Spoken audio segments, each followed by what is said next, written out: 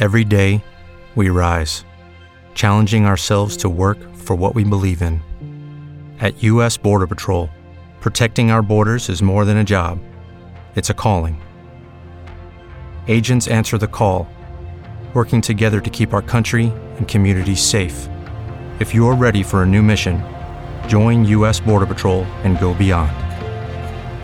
Learn more at cbp.gov/careers.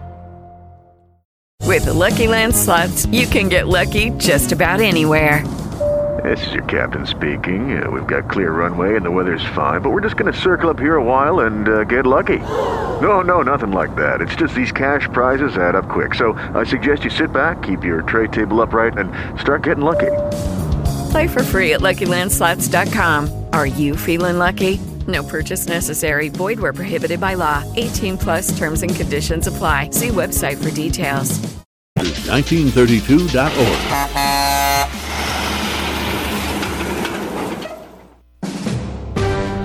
NBC News Radio, I'm Brian Shook. A report says the U.S. is preparing to carry out a series of strikes in Iraq and Syria in response to the attack in Jordan that killed 3 U.S. service members. CBS News reports the strikes will target Iranian facilities and personnel over several days. The Senate is gearing up to vote on a deal to secure the southern border and provide new military aid for Ukraine. Senate Majority Leader Chuck Schumer today said lawmakers are close to reaching a deal. These challenges at the border and in Ukraine and the Middle East are just too great, and we will need to be here working. The bill, which could be released as early as tomorrow, will include border policy changes to stop the flow of migrants coming across the U.S.-Mexico border. At least one man, described reportedly as a pro-Hamas suicide bomber, stormed a U.S.-owned factory in Turkey earlier today and has taken 7 hostages. Now reports say possibly 2 attackers are at the factory owned by Ohio-based cosmetic giant Procter & Gamble. Boeing shareholders are suing the company after a door plug blew off an Alaska Airlines flight midair. The lawsuit alleges Boeing misled investors about potential serious safety lapses. That's according to court filings. Ukraine's army chief has been fired. Lisa Taylor has more. President Zelensky has yet to make a formal announcement, but sources told CNN he's expected to soon. This would be the biggest change to his military since the beginning of Russia's invasion of Ukraine nearly 2 years ago. There's been a reported rift between the president and the general surrounding the Ukrainian counteroffensive's failure last year. The army chief calling the war a stalemate to The Economist magazine in November seemed to have added to that tension. I'm Lisa Taylor. Tesla is being sued by 25 California counties for allegedly mishandling hazardous waste throughout the state of California. You're listening to the latest from NBC News Radio. KCAA. And now, the voices of KCAA with an exciting announcement. Want to hear NBC News or KCAA anywhere you go? Well, now there's an app for that. KCAA is celebrating 25 years and our silver anniversary with a brand new app. The new KCAA app is now available on your smart device, cell phone, in your car, or any place. Just search KCAA on Google Play or in the Apple Store. One touch and you can listen on your car radio, Bluetooth device, Android Auto, or Apple CarPlay. Catch the KCAA buzz in your earbuds or on the streets, celebrating 25 years of talk, news, and excellence with our new KCAA app. Just do it and download it. KCAA, celebrating 25 years.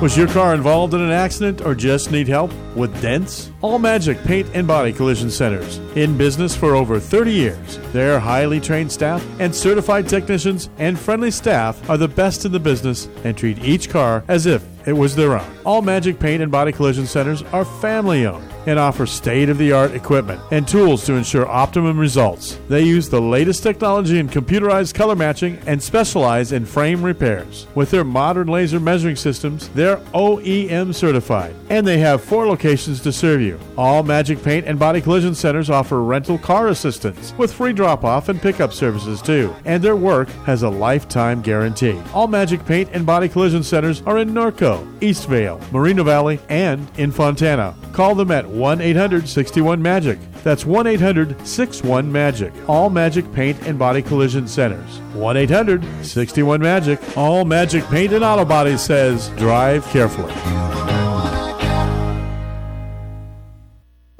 Lauren Espy, Century 21 Masters, reminds listeners that a family pet is a year-round commitment. Proper care includes regular checkups, vaccinations, dental care, spays, and neuters, along with flea, tick, and heartworm preventions. This reminder is brought to you by Lauren Espy, Century 21 Masters, reminding everybody pets are people too. Lauren from Century 21 Masters goes the extra mile to keep all her clients happy. Put her 15 years of experience to work for you and call her today at 951-623-6955. That's 951-623-6955. That's Lauren Espy, Century 21 Masters, on the air because they care. Miss your favorite show? Download the podcast at kcaaradio.com. KCAA.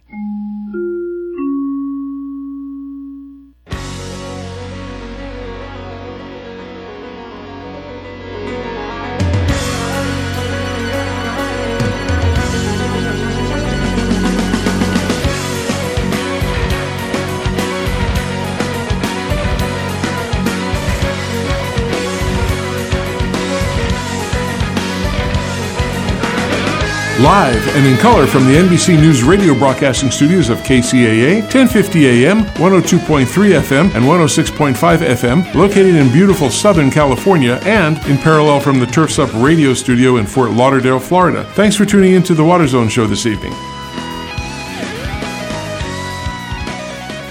Hey, a pleasant afternoon and evening and morning wherever you are in the world. Welcome. We appreciate all the Water Zone followers. Good afternoon. Hope everybody's having a good day today. I know Mr. Chris Davey was fighting the rain this morning, and I guess he turned out okay, right, Chris? Yeah, we're okay, buddy. I mean, this is the first of a 1-2 shot that's coming into the West Coast, northern, central, and southern California, although the second shot is aimed pretty much directly at Southern California, anywhere from Point Conception south down to San Diego in northern Mexico, actually, and it's the colloquial atmospheric river or arc that's heading our way. So we had a pretty good soaking overnight, and we're going to have a couple of dry out days, Friday and Saturday, and half a day Sunday, and then it's supposed to hit for 3 to 4 days in a row, Sunday, Monday, Tuesday, and Wednesday. We're getting ready. Might be tying up the boat in Idaho. That's a good idea. Well, let's bring the other Chris in, because Miss Austin knows what's going on in her part of the world there in California. Chris, what do you see? Well, we had some rain yesterday. It was fairly heavy, and but today was pretty nice. But it's clouds rolling in, and the rain is expected to pick back up, I think, tonight or tomorrow for us here. But we'll see. We had a couple of real warm days at the beginning of the week, warm enough that all the mosquitoes came out, and we had a day where it even made the news. Everyone was getting bit by mosquitoes, but I think they're all gone now when the temperatures dropped. But that's the story of this winter, is warm temperatures and not a lot of snow, but rain. Yeah, so Sierras didn't see hardly any of this, did they?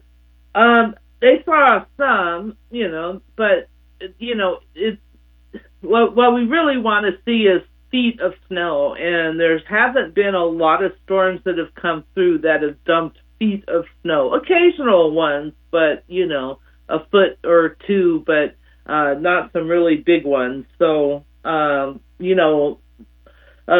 think the snow survey on Tuesday was 54%. Statewide, half of the average for this time. So we're not looking very good in the snow department here. So we may be looking at.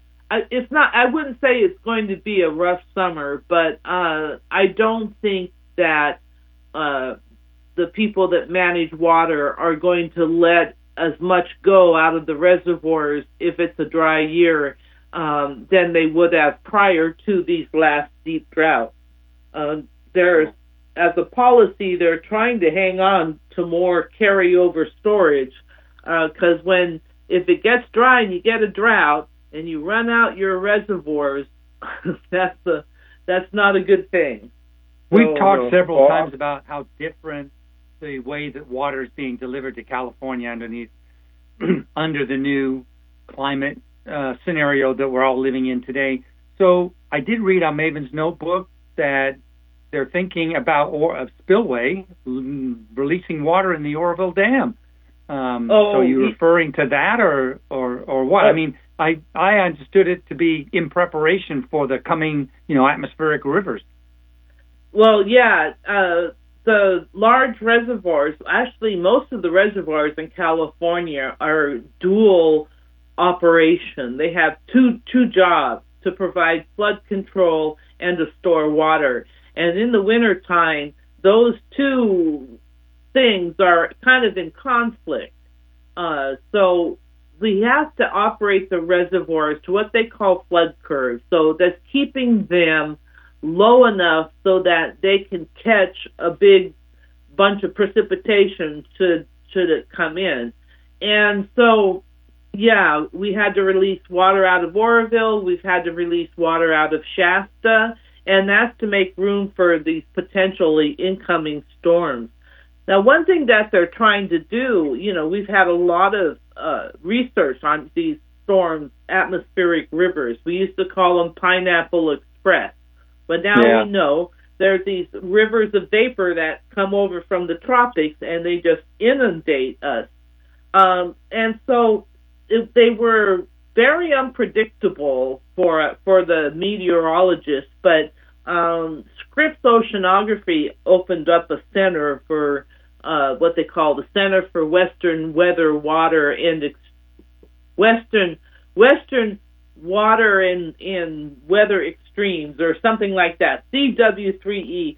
And they have been studying atmospheric rivers. They've done a number of things. They have created a scale, so you can kind of similar to a hurricane, you can predict how much water, how impactful this storm could be.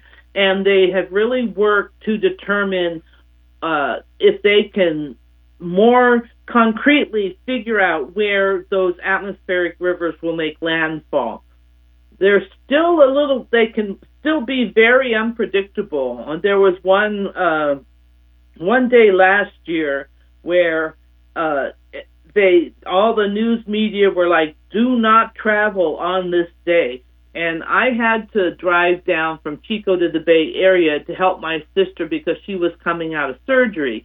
So I had to travel on that day, but there were just, they're telling you, don't do it. And I get on the road, and the road signs, that light up over the freeways are, don't travel today if you don't have to, kind of stuff. And I traveled all the way down to the Bay Area without a drop of water, because the storm that they thought was going to hit Northern California veered off and hit the Central Coast, and that's when they had the flooding in Pajaro and the pier in Santa Cruz that got destroyed and all that. But so they still remain kind of unpredictable. So figuring out how to more accurately pinpoint where they will make landfall has been a big focus. And they have, we've really come quite a long way, and they have managed to create rules now for two reservoirs, one in Northern California in Sonoma and one in Southern California at Prado Dam, showing how we can leverage the better forecasting skills to hold more water in if the storms coming in are not going to be that big. And so this is going to help add to water supplies because, it will be able to hold on to more water. You just have to be so very careful, because when it comes to reservoirs and flood control, you don't want to be wrong.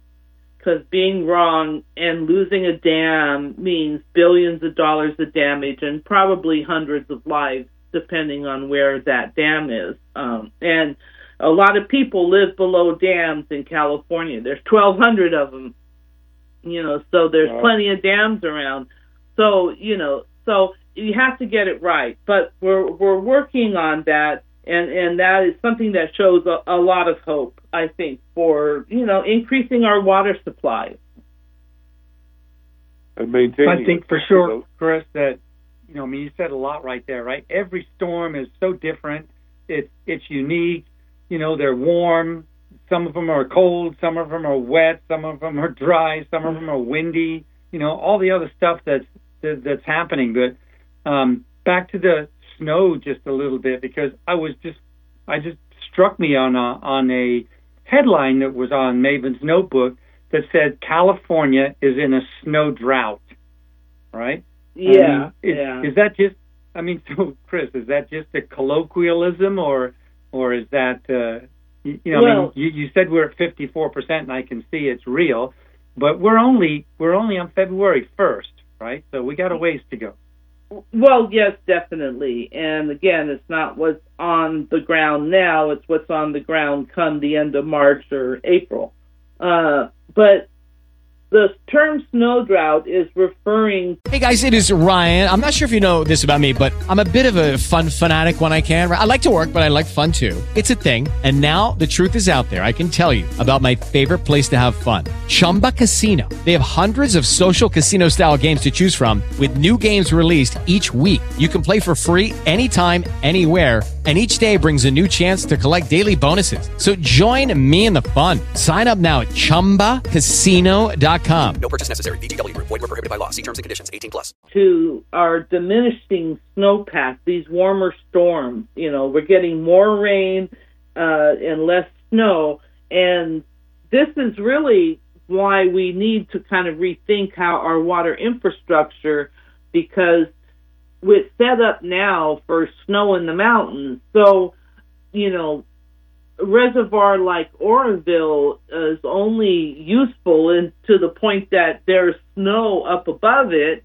that's going to melt down and come into the reservoir, and the flood control benefits that it provides as well.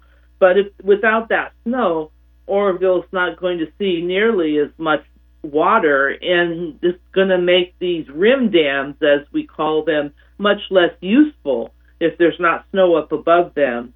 So, that's why there's a lot of talk about, two things, having a reservoir that or water storage space that you can put this water into, and also groundwater recharge. The problem is with groundwater recharge, it's great. You get as much water sinking into the earth as possible. That's great. But at a time when rain is coming down everywhere, groundwater basins fill up. The recharge basins fill up, and there's a limited capacity to get that much water moved around into the system. So you really kind of need to have some kind of storage beyond just groundwater recharge in order to capture this. And this is the premise that this new reservoir called Sites Reservoir, it's not a rim dam. They're going to build this dam in a valley where they're going to build the reservoir. It's not one dam, it's actually like 4, where they have to go into this valley and sort of build up the sides to make the bowl. And then they're going to pump water up to that reservoir and then take it out when it's needed. And this is the kind of project that our science seems to be saying we need to do, one that can capture these rains that fall, more so than the snow. Well, does that make sense? Yep. Does to me. I also read that you read about the commissioners are discussing what to do if a storage project is not progressing. Yeah, I was going to say, what can they do about it? But that's what they're kind of talking about. But these projects that were selected by the Water Storage Investment Program, is called, and this is the funding that was given from Prop 1 in 2014. These projects were selected when they were in their pre-planning stages, I guess you could even say. None of them were really near construction.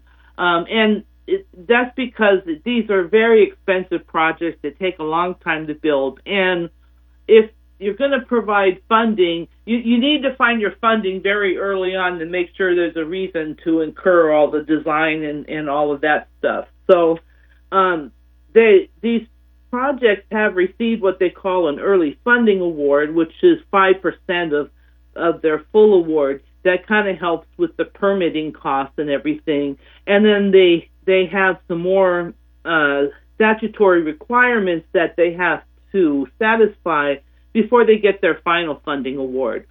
So, the question is, what happens if they have a project that can't be completed? And there is a project that kind of seems to be in question about whether they're going to ever get this project done.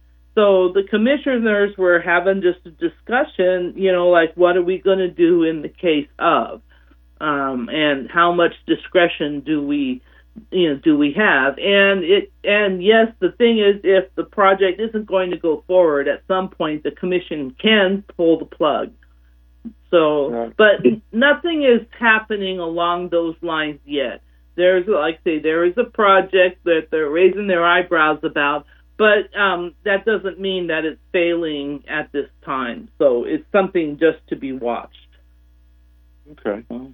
I know you and Chris. I want you guys to talk about this. I mean, you're talking about something with saving salmon.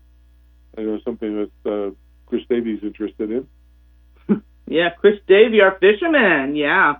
Now, Newsom put out a plan for saving salmon, to help the salmon populations, and he's getting behind tearing down the dams, like the Klamath Dam, also the Potter Valley project on the Eel River is another dam that they're thinking about taking down. Improving fish passage. Some flows, modernize the hatcheries, certain things. And salmon advocates say there's a lot of good stuff in there, but of course there are always critics. And some of that is that they don't think there's enough flow in there, that they need to be concentrating on flows. And this is a strategy that looks at a lot of habitat restoration and fish passage, and tear down dams and stuff. And there is flow in there, but I think the general feeling is it's not enough. So, well, it's a good thing, but so we move from the fish to agriculture, and I know that a question came up. Will a shrinking Colorado River reduce the produce aisle? Well, yeah. Actually, the term they used was shrivel. But so we go from one extreme. We try to save one thing, and then we got to worry about agriculture. And agriculture, I would assume, believe that it's a whole lot more valuable to California than the salmon run. Am I incorrect in that? I would not agree with that. Actually, salmon is important, and it's economically important to a lot of people. We have commercial fishermen. We have recreational fishermen like Chris Davy over there. He likes to go out and go fishing, and fish are just part of the landscape here. And our salmon are in bad shape, and so I don't think that we really want to just give up on them. And I'm not saying that. I think salmon's important, but they spend money for that, but then on the other end, they're yakking at the farmers about using water to grow crops. Well, yeah, but that's on the Colorado River, and the Colorado River is, it has a problem. There's, too much water going out of those reservoirs and not enough water going in, So, the question is, and it's a hard question, I think, but you have like the Imperial Valley, which in the wintertime, so much of the vegetables and fruits that you see in the produce aisle are actually out of the Imperial Valley. It's a great temperate time in the valley, and they grow a lot of stuff there. But we need to do better on water use in Colorado. I'm working on a talk that Jeff Keitlinger gave, the former general manager of Metropolitan Water District, and he said that on the Colorado River, the lower basin states, that's Arizona and Nevada and California, need to cut in 2026 the equivalent of California's portion of Metropolitan's, the amount Metropolitan uses for a whole year. I mean, I think it's like a million acre feet or something. It's synonymous, equal to the water used in Southern California for a year.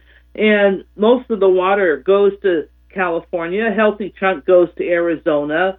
Hardly anything goes to Nevada. So, that's pretty much going to have to come out between, California and Arizona's allocation. And this is going to be tough. It does mean less agriculture.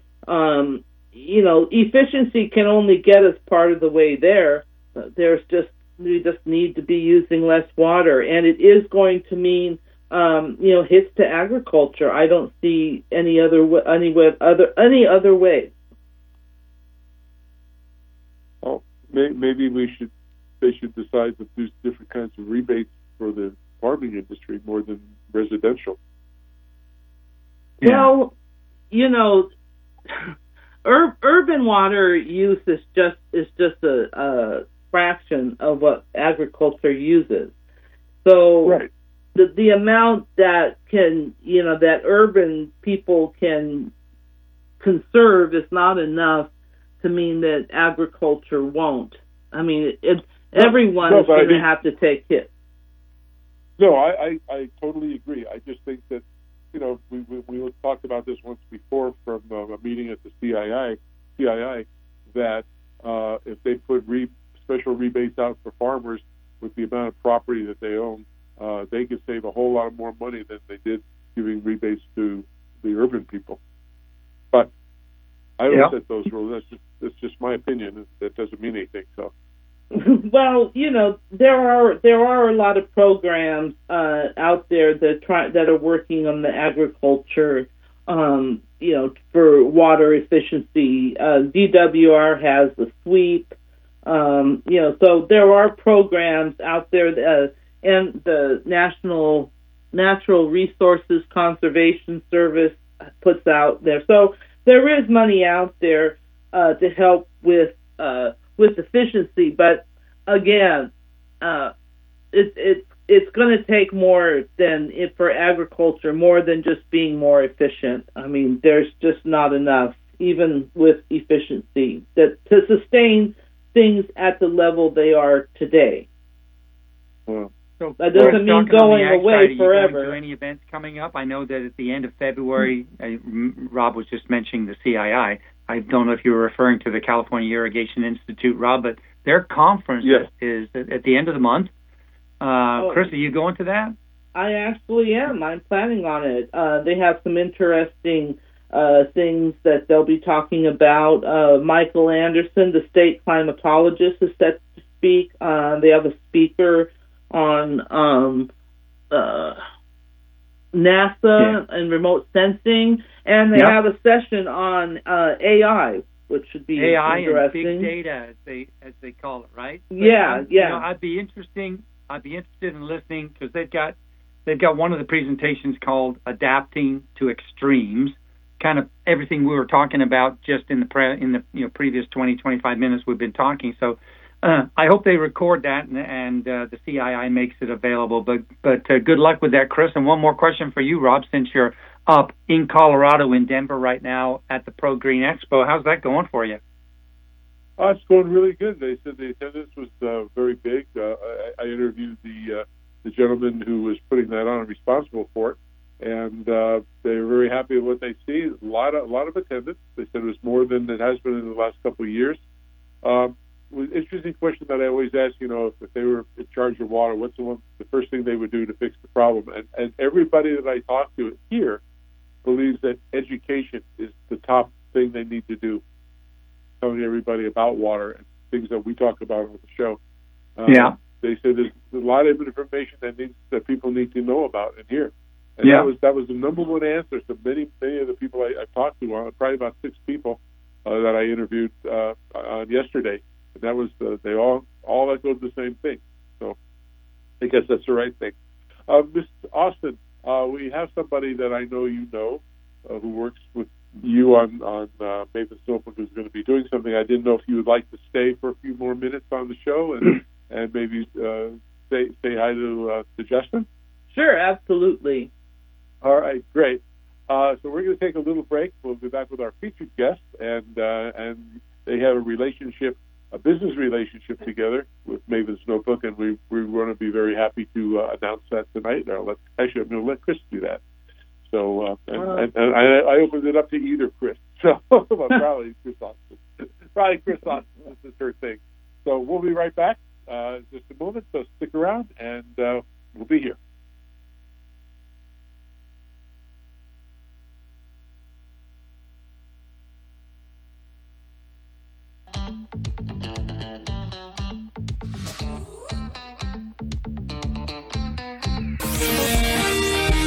NBC. It is Ryan here, and I have a question for you. What do you do when you win? Like, are you a fist pumper, a woohooer, a hand clapper, a high fiver? I kind of like the high five, but if you want to hone in on those winning moves, check out Chumba Casino. At ChumbaCasino.com, choose from hundreds of social casino-style games for your chance to redeem serious cash prizes. There are new game releases weekly, plus free daily bonuses, so don't wait. Start having the most fun ever at ChumbaCasino.com. No purchase necessary. VGW. Void where prohibited by law. See terms and conditions. 18+. With Lucky Land Slots, you can get lucky just about anywhere. Dearly beloved, we are gathered here today to... Has anyone seen the bride and groom? Sorry, we're here. We were getting lucky in the limo and we lost track of time. No, Lucky Land Casino, with cash prizes that add up quicker than a guest registry. In that case, I pronounce you lucky. Play for free at LuckyLandSlots.com. Daily bonuses are waiting. No purchase necessary. Void where prohibited by law. 18+. Terms and conditions apply. See website for details. News on KCAA Loma Linda, sponsored by Teamsters Local 1932, protecting the future of working families. Teamsters1932.org.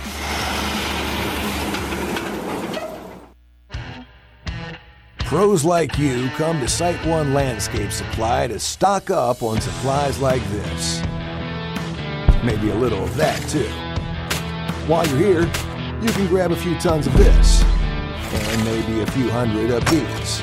Throw in some of these guys, a case of those, and some of that new stuff you just heard about. And you can get everything you need in one place.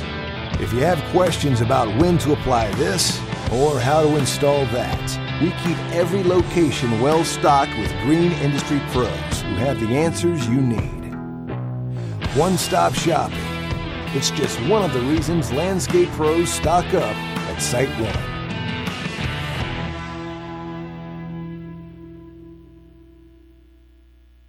Water is one of the biggest expenses for communities, HOAs, universities, golf courses, and resorts. So keeping those costs under control, especially when rates are increasing while water supplies are being reduced, are often essential to a customer's survival. Managing water requires multiple skills, which is why it's been complicated and difficult until now. AquaTrack brings multiple skills and technologies together to help large system users conserve outdoor water and improve the health of their landscapes. AquaTrack's professionals are certified landscape water managers and certified landscape irrigation auditors. The company offers audit services, upgrade advice, technical expertise, and water use monitoring. We already manage irrigation water for the largest homeowner associations in Arizona, and we're prepared to bring our knowledge and experience to help others, including landscapers and designers. Give us a call and hear how AquaTrack saved one HOA some 430 million gallons of water and $200,000 in annual water expenses. AquaTrack is Arizona-based, and you can reach us at 623-594-8689. That's 623-594-8689. KCAA.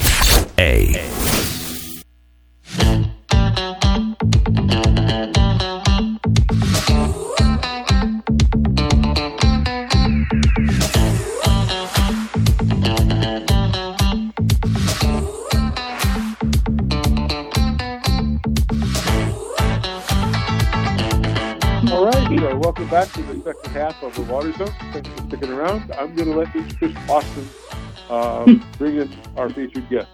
Oh, gosh, I have to stop dancing. I never get to stay past the break, so I didn't know how funky your music was there, Russ. I was having some fun.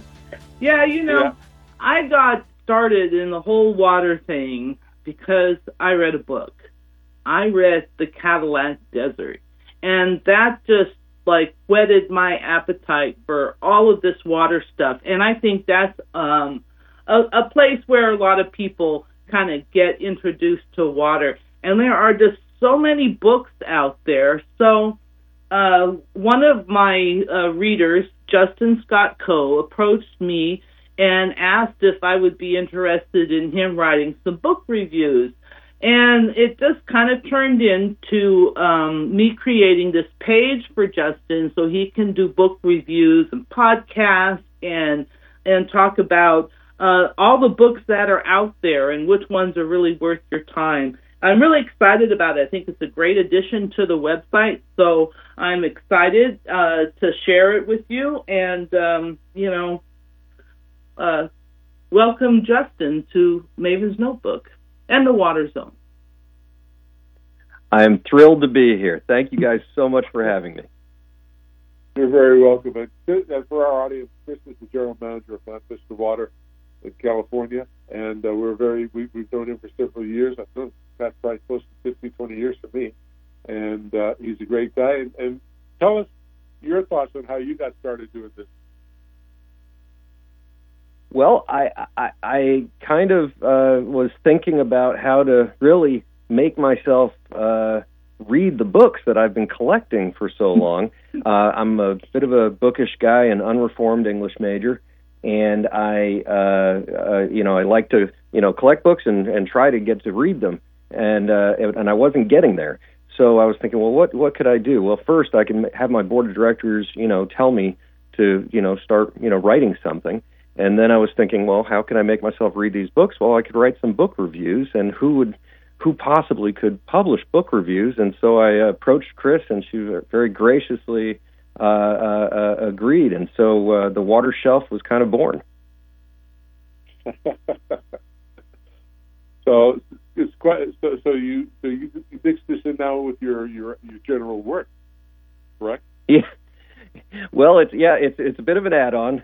My water district is very kind, but they hire me to provide a retail and wholesale water service to the great residents of Montclair and the Chino Valley. But this is kind of part of my own thing, but also part of the broader conversation about water that we're all part of. I have one question, then I'm going to turn it over to Chris Davey. So you mentioned your English major, so when you were born, there wasn't anything stamped on your butt saying that you're going into the water business. How did you get here, and what drew you to that? No, in fact, that's a lot. I've noticed it more and more when I talk with people in the water industry of how many diverse pathways we take in getting into water. My pathway, I was working on a PhD in English over here at Claremont Graduate University, and an email came through the student listserv looking for a technical writer. I was teaching part-time at the time and heard technical writers could make some decent money, and so I ended up getting hired by this a private consulting firm, Integrated Resource Management, also in Claremont, and that got me into the water field, and I met some local water managers through the local adjudication process. And when a position opened up in one of the agencies, turns out to be Monte Vista Water, I applied for it, got it, and worked my way up. Wow. Well, I'm going to let another alumnus of Claremont ask you some questions. Mr. Chris Nady. Yeah, thanks. I appreciate that, Rob. And Justin, welcome to the Water Zone, man. Glad to have you on. Oh, I'm so thrilled to be here. I'm a big fan. Well, I'm glad to hear that you and I have something in common. I'm also a alumni of Claremont Graduate University, but I went there, Justin, when it was CGS, Claremont Graduate School. Yep. Back in the 1980s. Yeah, so we'll leave it at that. Well, Chris, I thought you were 32 years old. You told me. Yes, that's right. So as long as we never meet, we'll keep that lie going.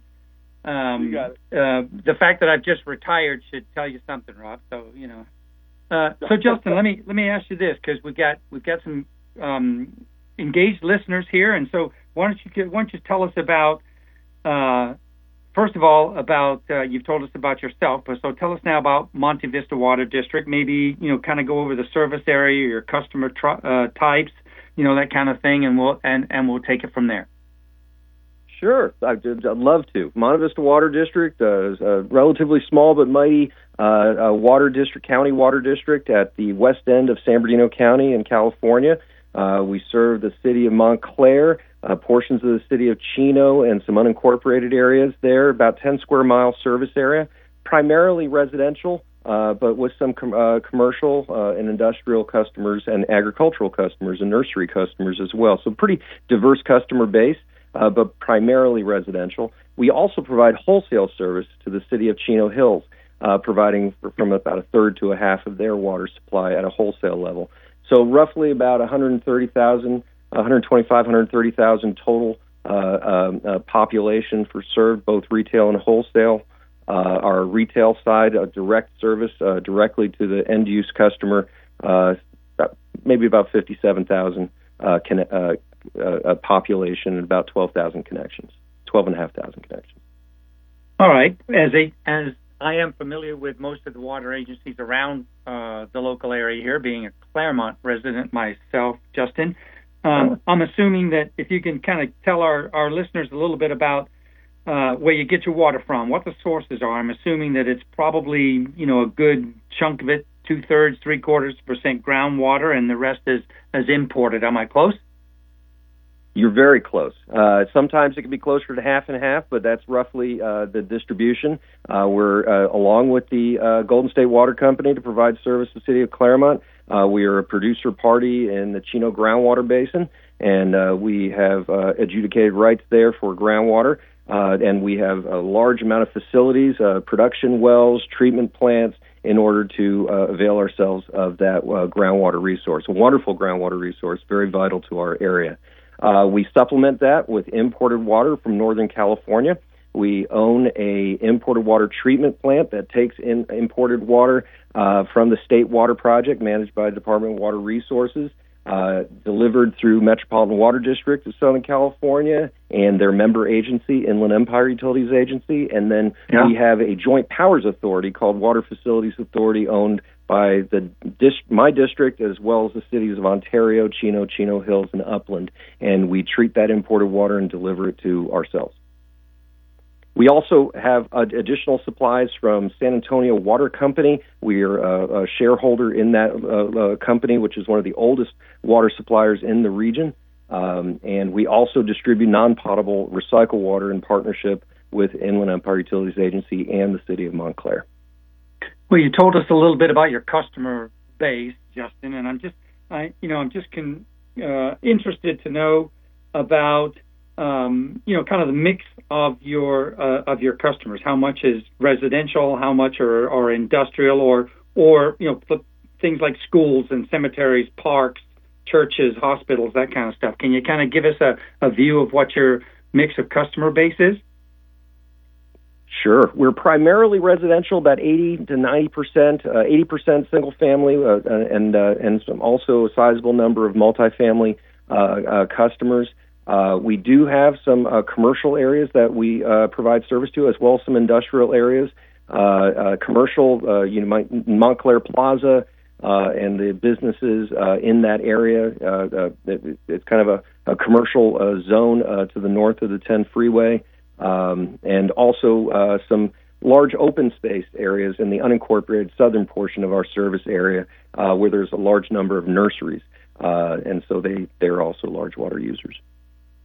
Awesome, and I know Rob takes a terrible risk when he gives me the mic to ask questions, because I'll go on and on. But I'll ask one more, Justin, and before I hand it back to Rob, because I know Rob's got some questions about your conservation, your education and outreach, and all that kind of stuff, and I'd love to hear about that. But you mentioned earlier that you guys, Monte Vista Water District, you've got a pretty close relationship with Chino Basin Water Conservation District, their Waterwise Community Center, and all that stuff. Kind of tell us about that relationship.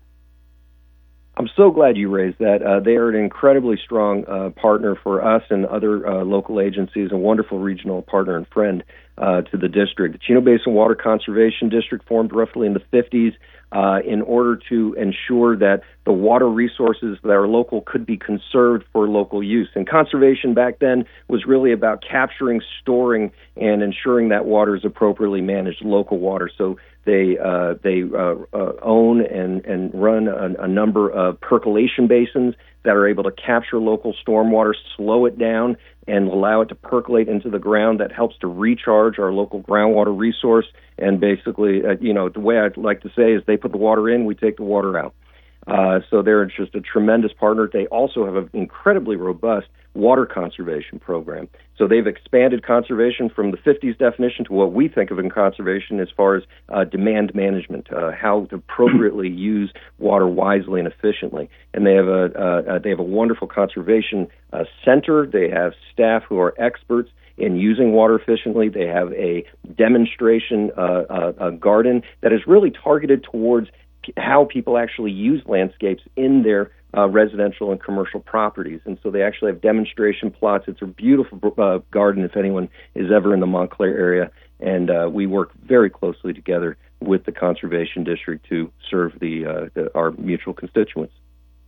Rob and I have both been there. We used to attend, we haven't in the last couple of years, Rob, but we used to attend the conservation event that they had every year. We went there on behalf of Toro, showed our wares and did some classes on efficiency, nozzles and pressure regulation, spray heads, that sort of stuff. So familiar with it, and of course I just revealed to you where I live, and so I'm very close there. We've had a couple of their guys on our show before, Brandon Burgess, for example, and some others. So yeah, I agree with everything you said. They must be a great partner for you, for sure. They certainly are. And there's lots of different partners, lots of different organizations, from the cities to the districts, different types of districts, our municipal water agency partners, Metropolitan Water District. It's a collective effort to provide reliable water service. Well, it's a good way to go.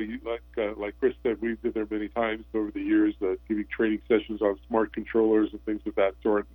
Chris doing hydraulics things, and it was wonderful. Let me take it away from there a little bit, go into the book things.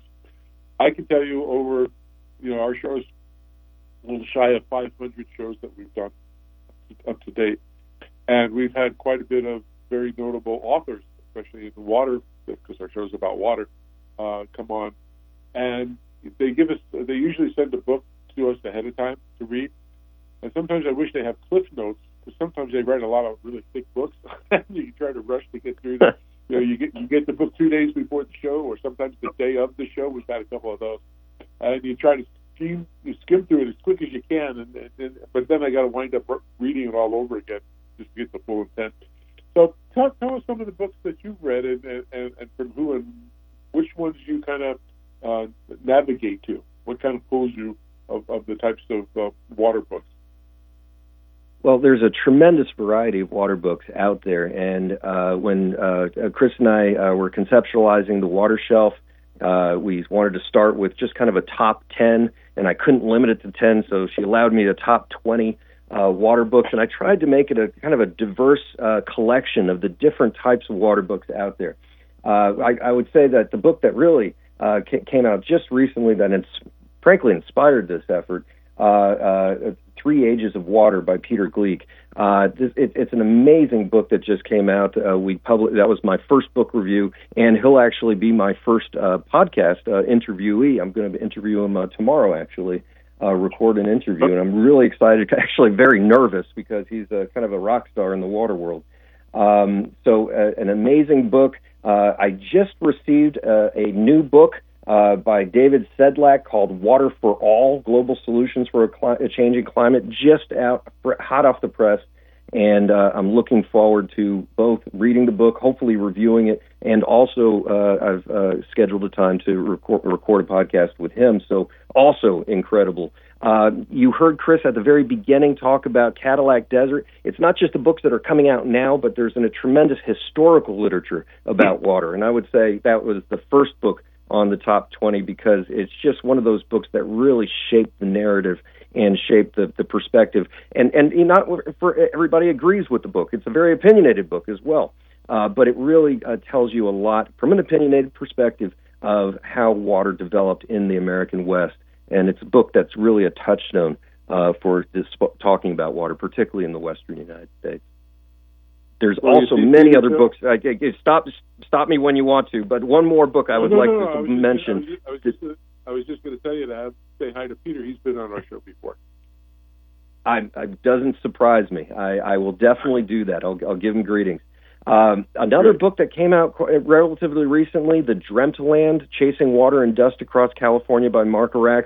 Just an amazing book as well, focused on the agricultural heritage of water. And I think you guys were talking about this earlier in the radio show. Just an amazing book, very personal, evocative, but also comprehensive in reviewing how water developed in California, particularly from that agricultural point of view.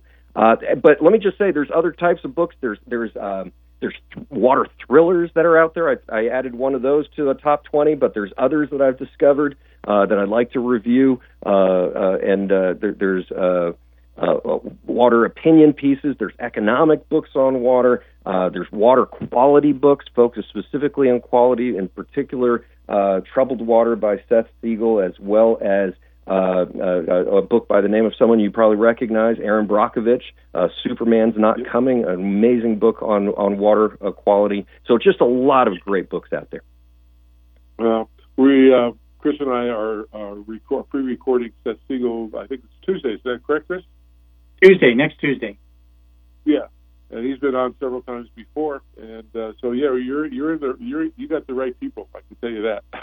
And it should be very interesting. And let us know about your podcast. Where can people get that from? Well, I'm just getting started now. I'm going to do my first recording tomorrow. I've got a few others lined up, and I'm really excited about and nervous. I'm learning from you guys, you pros. This will be my first time doing anything like this. But hopefully we'll get some good recordings and post those.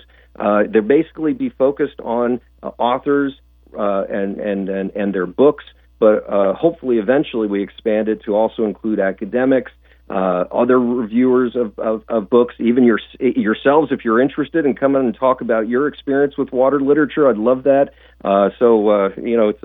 It's a podcast idea that's just getting started. Good. Well, you talk about the pros. The pros are Chris Austin and Chris Davey, and I appreciate both of them.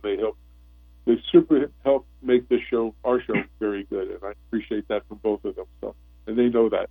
And I've known you for quite a few years, and I'm glad to see that you've worked your way up. And you've done. I've always thought you were going to be the guy anyway, and you did it. So I'm proud of you for that. Glad I knew you went, and I'm glad I know you now. So let's just get back to your water agency thing, and just real quick. So you do a lot of public education and outreach, and what do you do for the rebates? And how do you see them as being effective, still effective as it was when you guys were giving out free controllers, free sprinkler nozzles, and and all that kind of stuff. Did it make a difference? Did you really see people grab it into it and understand it? I was there training a few times at that facility and talking on a weekend to the people, but you see the results of that. How did that come out for you guys? Well, I think I mean, you often hear this, but very much an all of the above effort. The rebates are a good component of that, but I wouldn't say they are just even the top component of a comprehensive water efficiency, water management, water conservation program. Very important to get people introduced and to kind of push them over the line towards purchasing the best technology, and the rebates really help do that. Also, for those who still couldn't maybe afford the best technology, say for irrigation, we have direct installation programs, and sometimes those are even targeted in terms of income qualified for those who would have a hard time affording the best technology to help use water efficiently on their landscapes. Obviously, before that, we had toilet rebates and clothes washer rebates and all those various rebates. And I think that they have had their success in the past, and we still have those rebates available. Pretty much every water agency would have some form of rebate. But I think we've probably reached a bit of a, so to speak, saturation on a lot of those programs. So I think now we need to kind of focus on, to my mind, you guys were talking about education before, really getting a message out, and I think we've done this very successfully, definitely at Monte Vista Water District and our surrounding regional partners, that, there's a water ethic. There's an appropriate way to use water. We're all learning how to do it better and better. You never arrive, so to speak. It's just like anything with education. You're always in a learner mode. But, we want to help customers be as efficient as possible, to increase their efficiency as they can do so, to find ways to help them do that. But really, there's also, if customers know the right thing to do and can afford to do it, we ask them, please do it on their own. Don't wait for the rebate. Don't wait for someone else to pay you to do it. If you know the right thing to do and you can afford to do so, that is the best thing to do. And that can help maybe reserve our limited dollars for incentives to really offer for those who really know what to do but don't quite have the financial means to be able to do that. And so I think that's where we're going to have to move in the near term. I know the state of California, the state of California is pushing the water suppliers to even try to get to achieve a better, better rate of water distribution, meaning they want to get down to 30 gallons per capita per day, and that's going to be tough. I know Irvine made a speech at one of the meetings that they had and talked about the millions of dollars they spent to get to the level they get to. And, if it gets down to really low usage of water, they still have to pay people to do the operation of the water distribution and cleaning and all of that. How do you see that going to come down? Because, Irvine Ranch, I'm just using them as an example because they have a lot of money and they have a lot of big customers. But what do you do when you tell them, hey, you got to reduce 25%, and they did that? Now they want them to do even more, but then that takes away dollars from the water agency unless the next round is raise up the rates. How do you see that? Yes. Well, it is a common issue and problem, and Irvine is probably expressed it as better than any agency I can think of, and they've really led the way on efficiency programs. We learned a great deal from them. We adopted budget rates after seeing their success back in 2010, and they've been very successful for our district. So there's ways of achieving efficiency, but then there's also potentially unrealistic expectations that proposed regulations coming out of the state right now that I think all water agencies are concerned with and are seeking to assist to revise so that they're achievable and can really achieve a reasonable, efficient use of water without requiring a huge change in our landscapes in just 10 to 15 years that is really we're not able to achieve at least with our current financial resources. So I think they're absolutely on the right track, and I know that we're working very closely with our state partners to come up with the best approach for permanent regulations that are efficiency-based, but are also based on what we actually can achieve and what we can expect our customers to do in a relatively short time frame. The original proposal would have required millions upon millions of square feet of turf to be removed, and at a pace that we just don't have enough money to incentivize people to do that. Our customers don't have enough money to implement all of that landscape change in such a small amount of time. So we need a kind of a game plan for what we can actually achieve with our available resources. Yeah, I know. You probably go ahead, Chris. No, Rob, I was just going to ask, as Justin will tell you, I manage the chat board as the show's going on here. So I've got a couple of listeners inquiring, what about some projects that Monte Vista Water District is doing, pretty much centered around recycled water, reused, effluent, non-potable, that kind of stuff. You got, in the last couple of minutes we've got, can you kind of round up that for us? Yes, non-potable reuse, indirect, and soon direct is a very active area. We've been reusing, recycling treated wastewater for a long time. We've implemented a direct distribution system, a separate distribution system for treated wastewater, recycled water for landscape irrigation purposes, and we have 18 connections on that system. It's a relatively small system, but we're proud of it in partnership with the City of Montclair and the Conservation District as well. More regionally, it's a very robust program, and it's growing. They're looking at advanced treatment in the near-term future, so there's much more to come on that. But we've been doing it for quite a bit. Perfect. Thank you. We're up at the end of our show. We have to turn it over to NBC for the news hour. Justin, thank you very, very much. Chris Austin, thank you very much. Got a good pick. You got a good winner here with that. We're ready to hear the book review. Thank you, Justin, for being on. I really appreciate it. All right, to our listeners, thank you. Yeah, you're welcome.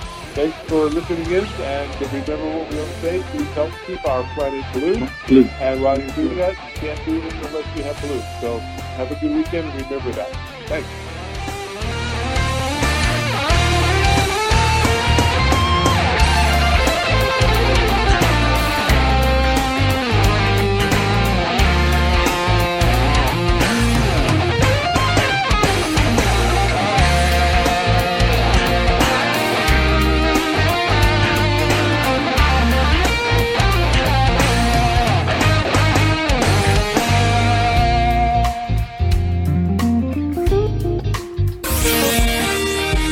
NBC News on KCAA Loma Linda, sponsored by Teamsters Local 1932, protecting the future of working families. Teamsters1932.org.